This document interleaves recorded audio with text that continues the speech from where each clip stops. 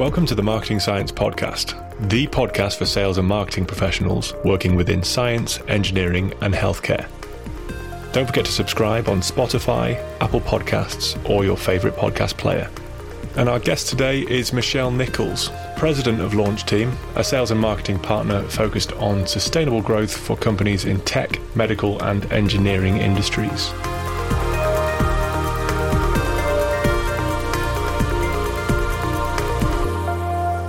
Michelle, thanks for joining me today. A lot's changed since we last spoke back in March. How's 2020 been for you? How's it been for the clients that you've been working with? What are the big trends? What are the surprises? For a really challenging year, there are some good that came out of that. In some ways, those who'd already made the pivot to a digital marketing strategy kept their growth trajectory. We saw one client in the space who kept up a 35% growth in traffic and leads over 2019. And we saw that across the industry, that the interest and the demand was still there.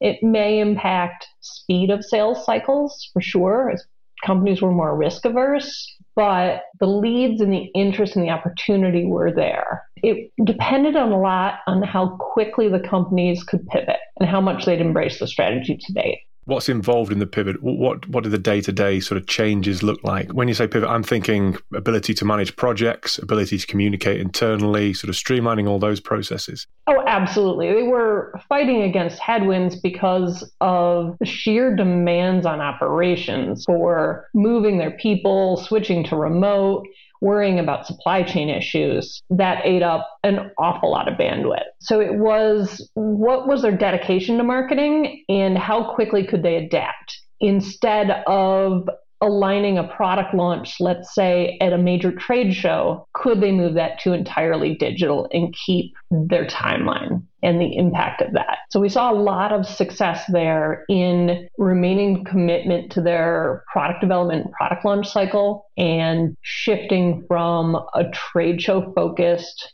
marketing plan to virtual events and richer content marketing and social.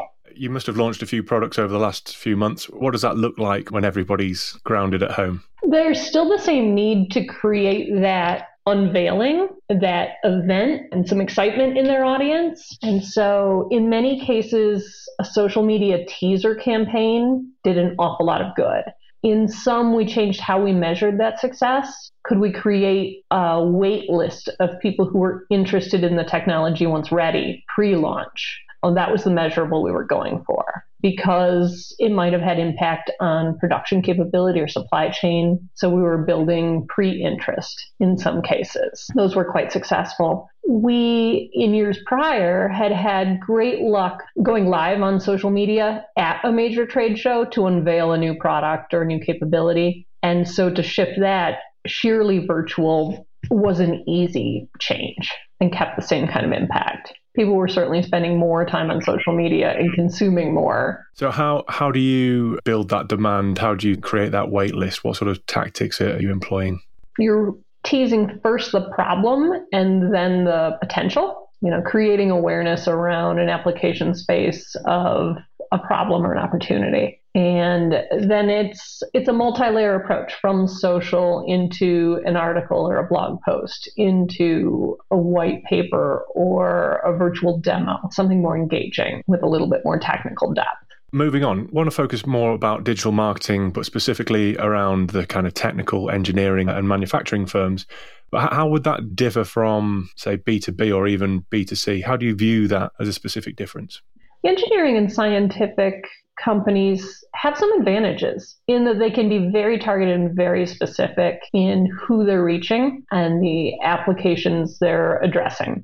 So there's some efficiencies, some cost advantages, and they can be more compelling in that outreach because you can't appeal to everyone with everything. But in many ways, those companies need to remember that they're not so different, that people are people, and that you have to appeal to them individually and personally to get them to take action. Anything other than status quo is a risk. So you need to understand that individual decision maker and what drives them to get them to take that risk. How many decision makers would you say that you're typically dealing with? Is it one, or do you have to deal with maybe a few more hidden influencers and decision makers?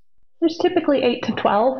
It would surprise you on a complex deal. And so those different decision makers have different motivations, different concerns, and a different level of technical expertise. The commonality is they all need to believe that they understand the technology they're buying. And so hitting them at the right level is really important. Can you go into a bit more detail on the kind of people that we're trying to reach? So let's say we're selling a technical solution to an engineering firm. There's a guy on the floor who's using it. There's the CFO who's going to be paying for it and signing it off. There's the manager. Who do we have to reach and influence? The technician, the user, as you mentioned, the engineer, the engineering manager. There's typically a PM type role in that, and that person may be the one doing the research.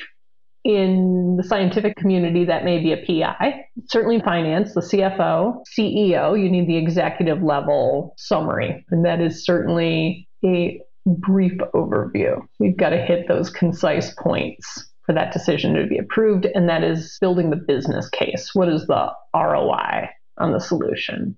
And in many cases, there's a board or committee involvement. I presume we are talking sort of over a certain ticket price. Yes, typically those deal sizes, those opportunities are 100,000. But even in the 25 or 30 grand, there's 4 or 5 decision makers. What continues to surprise me within the academic lab setting is that sole decision make price is a little higher than I expected. That has edged up over time. But still at 25, 30, there are multiple decision makers to appeal to. We've just done the State of Scientific Marketing survey, so all of the information will be coming out on that. And we've got a similar survey for the State of Scientific Purchasing. And that's a question that we dive into. We did it a couple of years ago where we're asking about sort of deal size, number of decision makers. And I can't wait to get the new data back and see how that's evolved over the last couple of years. So looking from 2021 and beyond. So my next question is, which digital lead generation strategies are most manufacturing businesses using well? Social media is the biggest opportunity at hand. It's a mixed bag as to how well they're using them, but they are generating leads and traffic from social media. That is also a platform where we're seeing the highest, if you're looking specifically at LinkedIn, which is usually the entry point for these companies, the best lead conversion rate of the bunch. Content, I think these engineering scientific companies have a natural advantage in content. They have technical expertise to demonstrate, they have the data to back it up, and they enjoy the role as educator in many cases. How much pushback do you get from the C-suite when you talk about the importance of social media or social selling? Social media is actually a goldmine of data and information and reaching the right people. How do you breach that into the C-suite and convince a skeptical CEO of the benefits of it? There's a lot of skepticism around marketing in general. We get a lot of pushback when it comes to social media because the automatic assumption is that's what platforms you spend time on in your personal life. Facebook, Twitter. Those all have a role, but they're not where you'll generate leads specifically from technical content. That's not what people are generally thinking about or interested in when they're on that. We do see Twitter playing a significant role in driving traffic to events, specifically virtual events, but less so on content. LinkedIn, as I mentioned, would be the natural entry point. And once you narrow and clarify that for them, they're on board. They also easily make the correlation of YouTube. They use YouTube to troubleshoot engine repair, that it may be a natural place that engineers would go to for how-to information. How do you see social selling? How are the leading salespeople positioning themselves on social platforms? For those who do it well, they're making a daily habit of participating on social media. And they're seeing that as an important part of their role. And they quickly adapted to the same sales behaviors that they needed to do in a one-on-one or a trade show environment to do from home. I am still seeing too many sales teams say that they can't wait to get back out there. And those companies, in fact, can't wait to get back out there. Their salespeople need to embrace platforms like LinkedIn, participate, put value out into the world. And they need to consider how they're going to build rapport and trust through video, because that's the means at hand, and how are they going to give a great demo. And that varies tremendously based on product or capabilities. But we need to be able to offer that capability from afar. And I don't see that changing quickly. Even when they're ready to get back out does not mean they're invited back in. So I was talking to a colleague the other day about their sales approach, and he was telling me that he still has a lot of success with, well, maybe not so much anymore, but turning up at the headquarters, turning up at the office, handing out donuts, baskets of, gifts and goodies and things, getting to know the gatekeepers, and then, eventually getting the sort of meeting. How do you view that? You mentioned video and sharpening the tools within a toolkit of a salesperson. So what tools are there out there, and how would you recommend a salesperson adapt in today's environment? It takes a bit of work. And I think we have to recognize what face-to-face value there was and how do we replicate that. There is something very real about breaking bread together, but you can build a relationship with someone without going to dinner. We have seen great success with virtual lunch and learns, sending Grubhub and physically eating lunch together while we cover a topic. That adds a little element of relationship building to a meeting. Sending a personal note that's handwritten after an important meeting gives you something tangible to it. We're going to need to work a little bit harder on our relationships right now. I want to ask about virtual events. I know offline we were talking before about how you worked with lots of event providers and organizers. How's the pandemic? Obviously, it's hit them quite hard. How they adapted? What have you seen work well in terms of science and engineering and manufacturing events? It is such a mixed bag. We haven't had the time to standardize on what an excellent virtual event means yet. And so association to association, they're so different. When we didn't expect much from a trade show we would normally attend, we've had great success with do-it-yourself, with hosting a webinar during that time slot that people would normally be traveling to a trade show, and self-promoting and doing the same pre- and post-show campaigns that we would have done prior. And those have really replicated the lead count of the prior year's show. I'm happy with those. Some of the smaller regional organizations, the very narrow organizations, have done a really nice job at multimedia in that they're using AI-facilitated matchmaking for one-on-one meetings as part of that platform alongside a speaker track. They're timing their speaker sessions in a way that matches people's current attention spans. That's a half-day event instead of a 4-day event with shorter slots. I'm seeing nice success with breakout rooms with trained moderators. We need to recognize that in any of these virtual events, the same effort you would have put into or should have put into booth training before, we need to do again because it's a different skill set. So those moderators, those that are manning a virtual booth or chat, need that same kind of training. Can you explain a bit more about AI-facilitated matchmaking? I think I might be able to guess, but could you enlighten us? Sure. In registration, they're exploring for your interest and expertise, and they're recommending people you could meet with in 10 or 15-minute slots. And so over the course of a half-a-day conference, you may meet a half a dozen people for sheer networking that are a match to your interests. Again, it comes back to willingness to learn new things, but I love the innovation. I was at an online awards presentation. So you're in lots of little different, effectively Zoom rooms, 4 people on a table, and then 50 different breakout rooms. And then when it's time for the next award, it cuts out the conversation. Everybody has to pay attention, basically. So you can have your social, you can have your chat, which is sort of like lots of different one-on-one conversations, which is better, of course, than if you had 50 people in a room, only one person can talk and 50 people have to listen. So it's figuring out, the etiquette and what works well and what humans will sort of withstand and what they'll put up with. But it's amazing the innovation that's available in the marketplace now. I love that they're treating it as an experiment. It's a measured experiment. Let's try different mediums. Let's see what works. You work a lot in marketing strategy and advising companies as to how to get tech that will enable them to kick on and grow as companies and launch products. Which technology platforms have you been most impressed by, and which couldn't you do without in the Marketer's Toolkit? Certainly, we're platform agnostic. For most of the companies in the size ranges we deal with, HubSpot is the best scalable platform.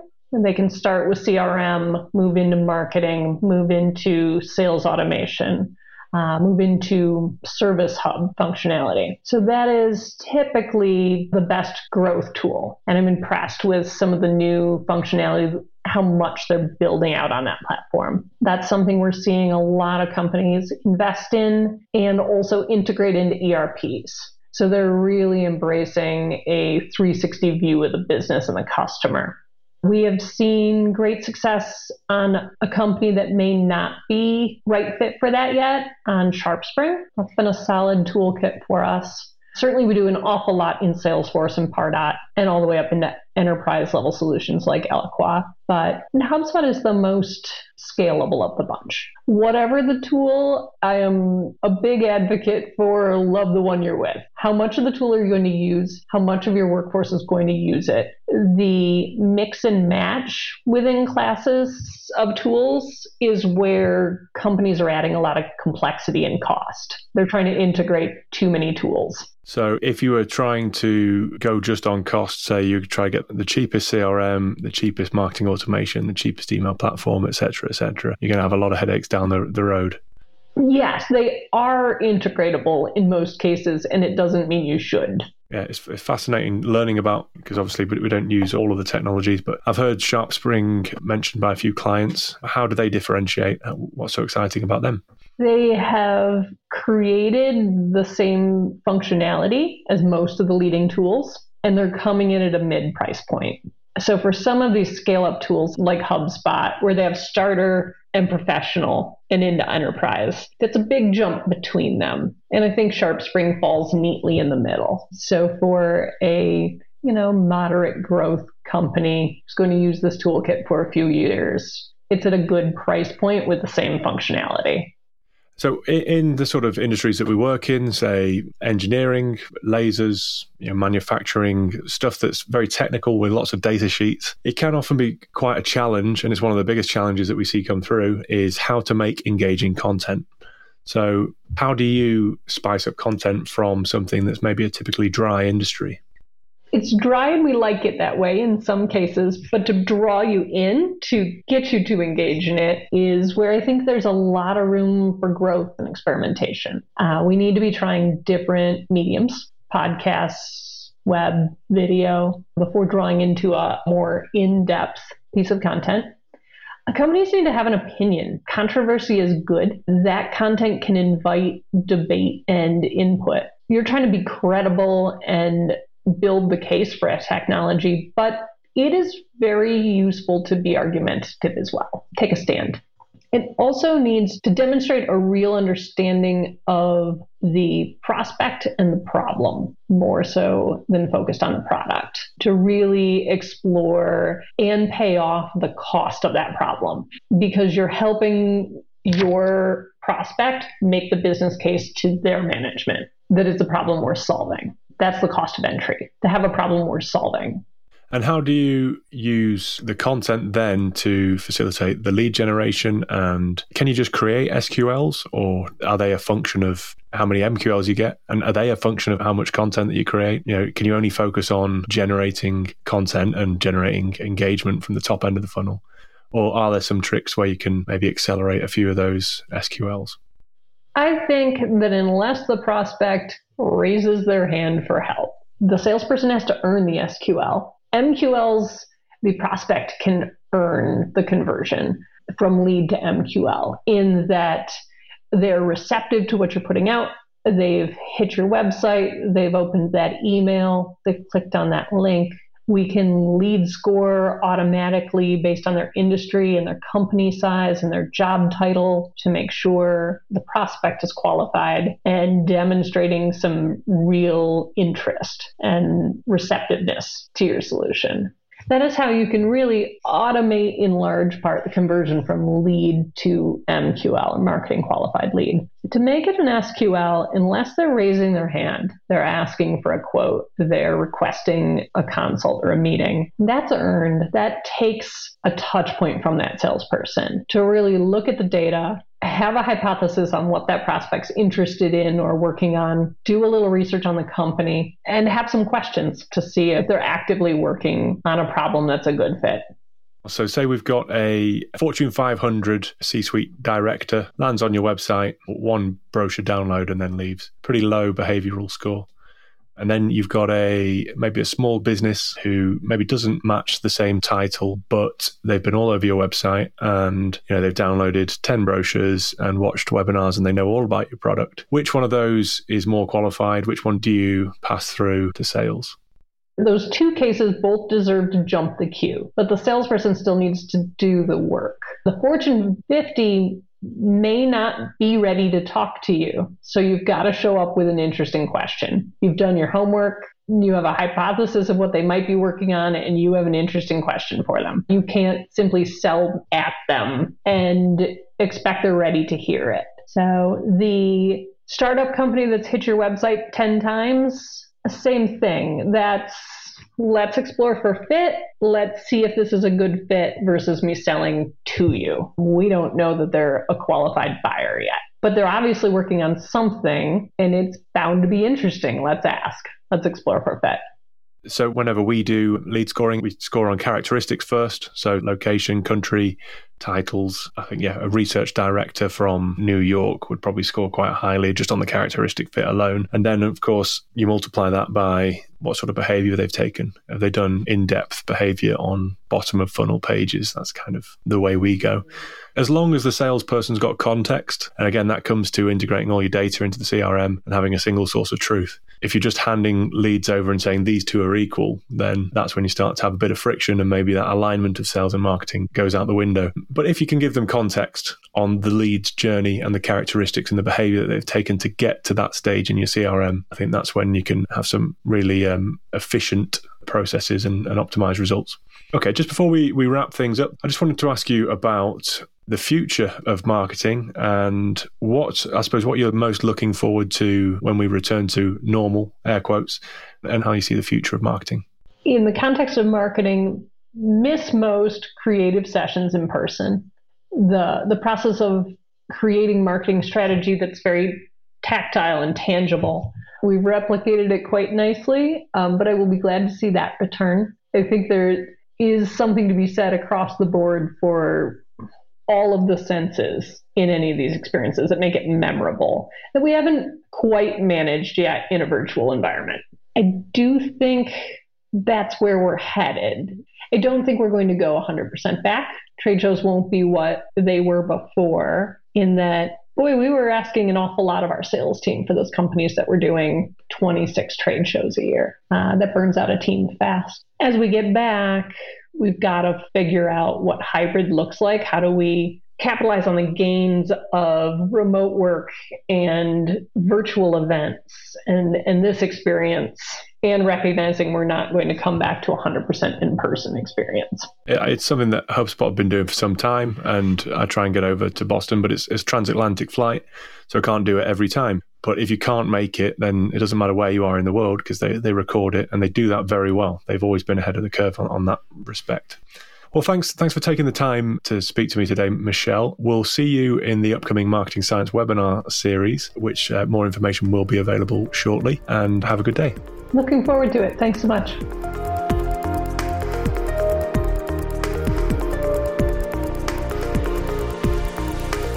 Again, a big thank you to Michelle there for sharing her insights over what has been a challenging year. Don't forget to subscribe on Spotify, Apple Podcasts, or your favorite podcast player. We'll be back again next week with more fascinating insights from the Marketing Science podcast.